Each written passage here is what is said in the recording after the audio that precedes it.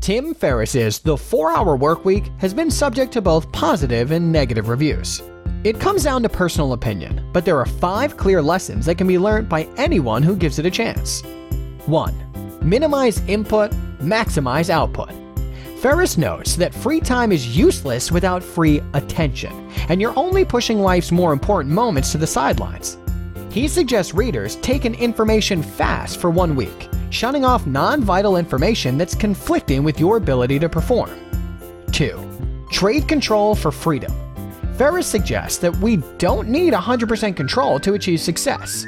Rather than hiring an assistant to share your load with, it's better to actually allow yourself to let small bad things happen. You'll save money and have the freedom to be self-sufficient and realistic about your limitations. 3. Automate income to create freedom. This controversial aspect of Ferriss's book suggests that people follow a process for setting up a business which, once off the ground, requires minimal effort to maintain. Finding people who are passionate about what you do could turn your business into a self-sufficient machine. 4. Separating life work from income. Ferriss introduces his readers to the fact that work and life goals are 2 entirely different things. Not everything should revolve around profit, and it's important to occasionally shift the focus to things that allow you to relish in the bliss of the greater scheme of things. 5. Live life today.